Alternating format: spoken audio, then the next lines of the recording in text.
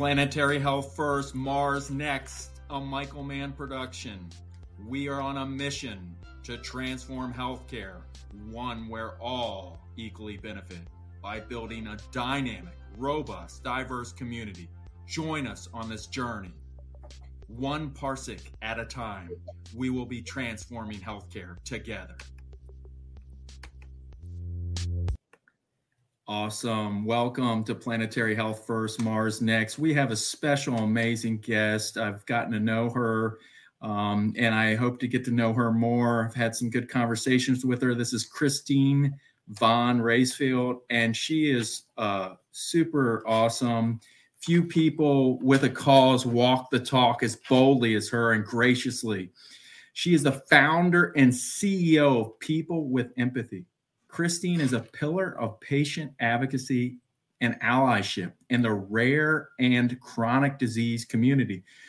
Through the lens of her lived experience in healthcare, she has become a champion for patient voices, diversity and inclusion in clinical research, and equitable patient sponsorship and partnerships. Christine has brought her unique perspective and honed expertise to countless roles as a featured speaker for numerous conferences on topics ranging from clinical trial recruitment to data and digital rights. From a true patient perspective, she serves as a e-patient scholar with Stanford Medicine X, wow, that's super cool, and a technical expert panelist with CMS, and that's the real deal, federal government, and a patient ambassador for the NIH, National Institute of Health, all of us research program, among other roles. Wherever possible, Christine generates momentum toward progress along her patient advocacy journey and has become a thought leader worldwide, stimulating dialogue on a range of topics relevant to patients, clinics, clinicians, and industry as a moderator and host of People with Empathy, the inside track on Clubhouse. That's cool.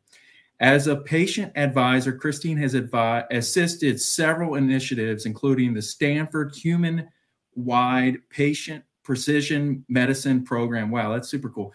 And the NIH All of Us Research Program, and serves as a board member advisor to multiple organizations and startups. For many contributions to her field, she has been named one of the top 100 women of influences by the Silicon Valley Business Journal, 2020 Silicon Valley Community Hero, a member of 2021 HIMSS Future 50, and one of Medica Life's 50 most influential voices in healthcare 2022. Wow. It is such an honor to have you here. I don't know how we got you here, but you're here. I really appreciate that you just dropped in, took the time to be with us at Planetary Health. It's great to have you here, Christine. Well, I am so glad to be able to speak with you, and really, it's fascinating the conversations we've had. So any opportunity to come on and let anyone else hear what we were talking about is it's my pleasure. So thank you for having me. Well, it is awesome. And we're going to start the big question with if I had my genome. And so, Christine, I know this is a huge question. So if you had your own genome, your whole, you might even want to start with what a genome is for some people out there like myself. But if you had access to this whole information from clinical trials and studies should be given to patients with information so scattered in the future, the only person who is incentivized to fix me is me. It sounds like that's a statement you might have said or been thinking, chewing on. So let's drive deeper on that one. Yeah, I actually have been thinking about that and have said it quite a bit lately. And for those people that don't know, I am a rare disease autoimmune patient and still undiagnosed. And I have been on Medicare now for 20 years. I've been disabled for since I was 27 years old due to my medical conditions. And all of my life, we've really treated the symptoms over even looking for an underlying cause, right? And so I had my first surgery at the age of 5, which then progressed to other conditions and diseases and treatments, but still never any underlying cause. And so all of my life, or actually not all of my life, but since I learned about clinical research, I started participating. I went out of my way to find studies and research and anything that I could participate in, right? Really to get answers on myself, because I was just not finding them. And so over the years, I participated. And am I allowed to say one of the studies that I participated in by name? If it's up to you. I mean, we're not beholden by anyone. I mean, unless it's like the NIA, I don't know. And actually, it's nothing really horrible, right? So I was in 2015 enrolled in a lupus study, which was what people now know as 23andMe. And as part of that study, lupus patients, we were given access to 23andMe. We filled out surveys, all of these things, and participated. And in exchange, we got a raw VCF file of our data, right? And so back in 2015, when I got this back, it really didn't mean anything to me. And it didn't mean anything to my physicians at the time either, right? I got it back, put it into my computer. It was a whole bunch of ones and zeros. I had no idea what they meant, right? And neither did my doctors. I brought it to them, asked them if they could use it. They said no. They couldn't understand it either. But they did tell me at the time to keep it on hand, because maybe one day this information would be helpful. So it sat on my hard drive for years and years and years. And a few years ago, I met a woman, Alice Ratjen, who became a really good friend, and she was able to interpret those readings. And she had asked me, well, after she read them, she was a little bit shocked with the results that she saw. And she called me and she said, what had been done? And I said, well, nothing. It was part of a lupus study. I just got this back and I gave it to my doctors. And she said, the density mutations that I see in your mitochondrial are something she's never seen before. Deletions, mutations, additions, right? Things that shouldn't be there were there. But I never got any indication from anybody that ran this study that those might be an issue. So now those tests are outdated, right? They're no longer up to the standards that we have. And I participated in studies everywhere, right? Lupus studies, other conditions, anything I could. And all of that information has been put out there into the universe for everybody else. But none of that information has come back to me and my physicians, except for that one file from 23andMe way back when. And so for me, what I'm looking for is an answer to my diseases. I'm still disabled. I'm acquiring more and more conditions and more damage from medications as I get older. And what I really want is people to look at my underlying cause and to stop treating the symptoms. And so if I had access to some of the information, to my genome that I've done for, all of these research products, right, or projects, to give my information to them, if I could get that back and compile that myself, I could find an answer faster than any care team out there.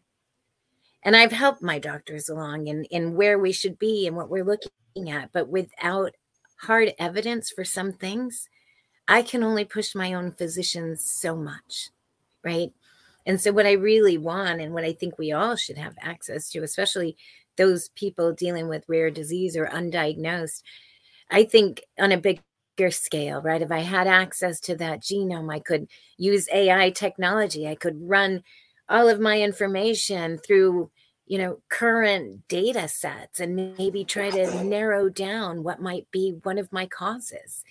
And then really, I think there's so many other ways you can adapt that. I think we look a lot at patient groups and disease spaces, but I'm misdiagnosed on a lot of different conditions. And what I would like to see is patients who are linked together based on their mutations, right? Maybe their top 10 clusters or gene mutations, and then looking at where people live and the environment and how that impacts us.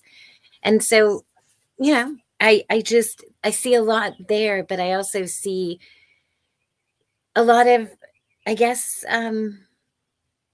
I don't know how you would say it, but really no one wants to give it back, right? What is a patient going to do with their information? And I agree to a certain extent. But I think if we can give people tools, if we can teach people how to use this information, it'll be more effective for all of us, not just in me treating my own condition, but in, later down the line.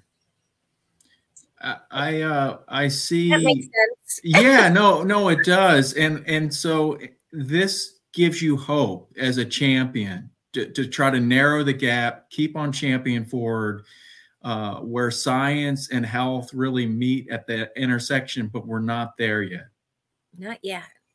But I think it's having these conversations, right? I think when I talk about health and where I see healthcare going, people look at me either with a glazed over look. Oh, did you lose me for a second? Sorry. It's all right. I was going to say, when I talk about my ideas around health, I think I get like a glazed over look by some people, or people that just don't think it's possible. But I think as we educate more people around how things work, and as we're looking at how things are changing, we're in a new digital world and a new data economy. And that can factor in how everything works later down the line. And I just don't think most people are at an understanding yet of how all of this plays in together. So what do you think we need to do? Where do you see narrowing this gap? Like, what do you think is possible in these next few years on your journey? Well, I think one of the things we have to talk about that we keep avoiding the conversation on is digital rights, and really, not ownership per se, but really that access to our data. And right now, as it stands, it's pretty much whoever owns the server owns the data, and that has to change. So I think if I'm looking long term and my future ideas for healthcare, I think digital rights. We don't like to say ownership, because ownership also implies the chance of selling that off, and we don't, as part of different organizations, we don't think that that's right. So we're looking at, how do we look at digital rights, and how do we get people really involved in healthcare? For me, I think it is about looking at the disease spaces and kind of changing our way of thinking. We have a focus right now on precision medicine. But what most people don't understand is, in order to get to that idea of precision medicine, we also have to have a lot more information and a lot more data and more people participating in research. So I think, I don't know, it's just a really weird space that we're in. I think there's potential for a lot of change. And I think being in this new data economy, that can really kind of push forward some of the change we need. Who do you think, what organizations do you see that are really going to help and accelerate this, or on the other hand, block this? What is the organizations that are really going to help this, and what organizations might slow this down? So I'm working with the Light Collective. I'm on the board of the Light Collective. We are an organization of patients and other, we have providers, other people, really on that fight for collective digital rights. We've gotten some grants, and we are now in the process of, our application process is closing actually tomorrow. But for cohorts, we're looking for other nonprofit groups to work with to really push that message, and to have that kind of equity when it comes to digital rights and data. And we have a motto, but I'm not thinking clearly. That is okay, because we can come to an end. We're just going to finish this up, and we're going to have another segment. So this has been great. And so you were telling me about data being your song, and can you share a little more about that? What is this data as your song? What is it like with the music industry? Yeah. Okay. Help us. I'll help you and I'll try to help you understand my reasoning and my thought process in it. So, and part of this, maybe I was born and raised in Silicon Valley, right? So I watched it change from a very small community to what it is now. And really just seeing how data and technology and all of these things really played into that, right? And so I think data is something, it's not tangible. People don't really understand what it is. And so they kind of just put it to the side and don't think about it. So my reasoning with that is, if we think about data and if we equate it to the music industry, then in that sense, my data becomes my song. And if we think about the music industry, and not that they have worked out all of the details in that yet, but we've seen it evolve, right? Spotify. I mean, we went from Napster, right? And into this evolution of where we have. But I think in the music industry, what I tell people is, somebody writes that song or somebody writes that music, and it takes hundreds and maybe thousands, hundreds of thousands of people to put that music out there to the public, right? But we still don't forget about the artist or the writer. There's still credits there for that. And so I like to tell people, if you equate it to that, then you have a better sense of what data is. It's something that you created, right? And then also looking at it from other aspects. We've struggled so much with trying to get people to understand data and putting it into words and ideas that they can understand. It has really been difficult, right? And I think we even have talked about athletes, right? College athletes who were put out there and used, and they're playing the game, and if they get hurt, a lot of times they were forgotten afterwards, right? And so that's even changing. Models who want their own images back that haven't been able to get those, right? And so thinking about those things, I think that's how we need to start thinking about our medical information, and really trying to relate it to those things that people can relate to. And so hopefully music is something that we all can relate to, right? And so by putting it in those words, I hope that we can change that discussion and really change the way that people look at data. And I joined a nonprofit. I joined the board of the Light Collective officially last year. You'll see our mission right there. Oops, and now it's gone. But our mission is to represent the collective rights, interests, and voices of patients in health tech. And it's hard, right? We're seeing data being used in horrible ways, and data being used in ways that we don't really consent to. And so really, we're educating ourselves, we're educating others out there, we're working with people, and we're building teams to look at these things and really build safer platforms for patients, and be able to build avenues where we can communicate and talk about our conditions in ways that we're not being taken advantage of. And so in the work that we've done in the last couple of years, there have been bulletins issued by HHS around pixels, which, if you ask me to explain everything in detail, I can't. But we have a whole team that does understand that. And really, we're working together to find the flaws that we see in health tech, and really bring that to light, and find ways that we can work to fix that, and really to work effectively as patient groups within the industry. Does that make sense?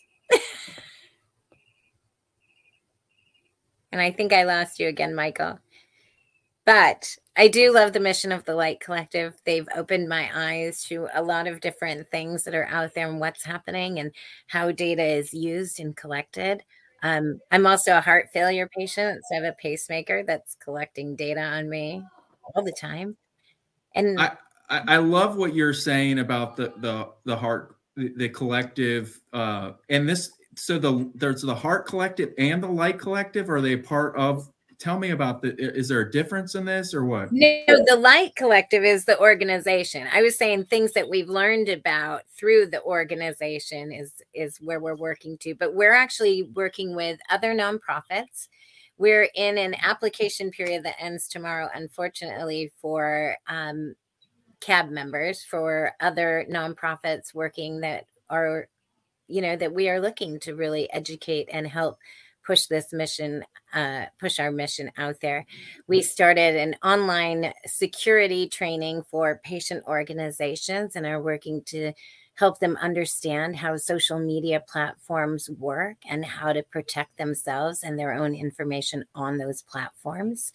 And it's a really interesting space right now. I think what we're learning is that we don't know a lot of things right now. And we're in this really we're in a new space, right? We're in a new environment, and people are saying it's like the wild, wild west. So with the Light Collective, we just want to make sure that patient voice is included at every level.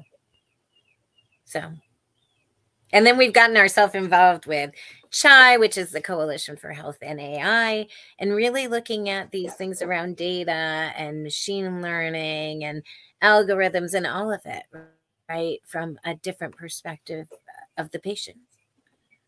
So what are you excited the most about what you're up to over this summer, the next, whatever you have several different projects and initiatives that you're working on. What are you really excited about in this coming summer?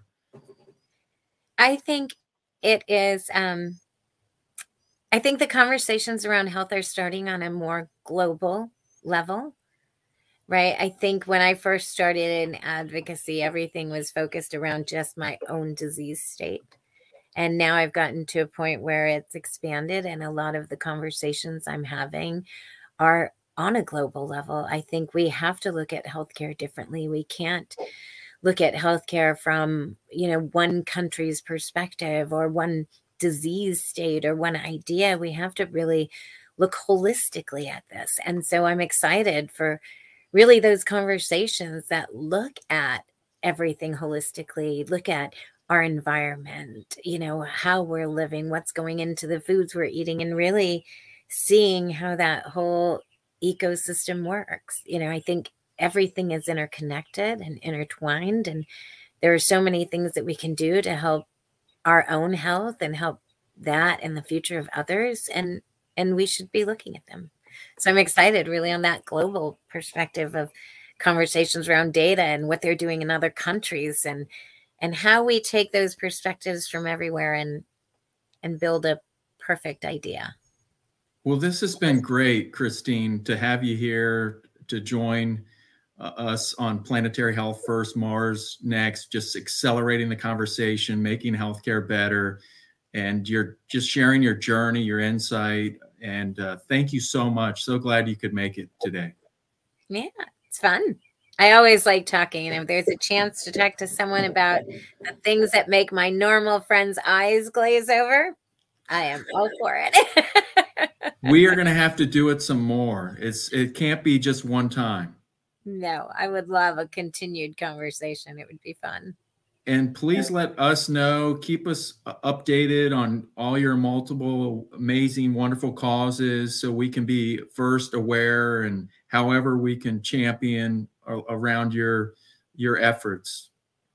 I would say first is look up Light Collective and really look at what they're doing, because I think that will change the way that healthcare works. And so I think we have to educate ourselves and start those conversations that really make a difference. Excellent. Well, this has been awesome. And we are going to call it a day with Planetary Health First, Mars Next. We've had a special guest, Christine. It's been great. And we are going to do it again. And have a great day. Thank you. Friends, it's been such a great journey today on Planetary Health First, Mars Next. Feel free to follow us. Just type in Planetary Health First, Mars Next on the internet. Until next time.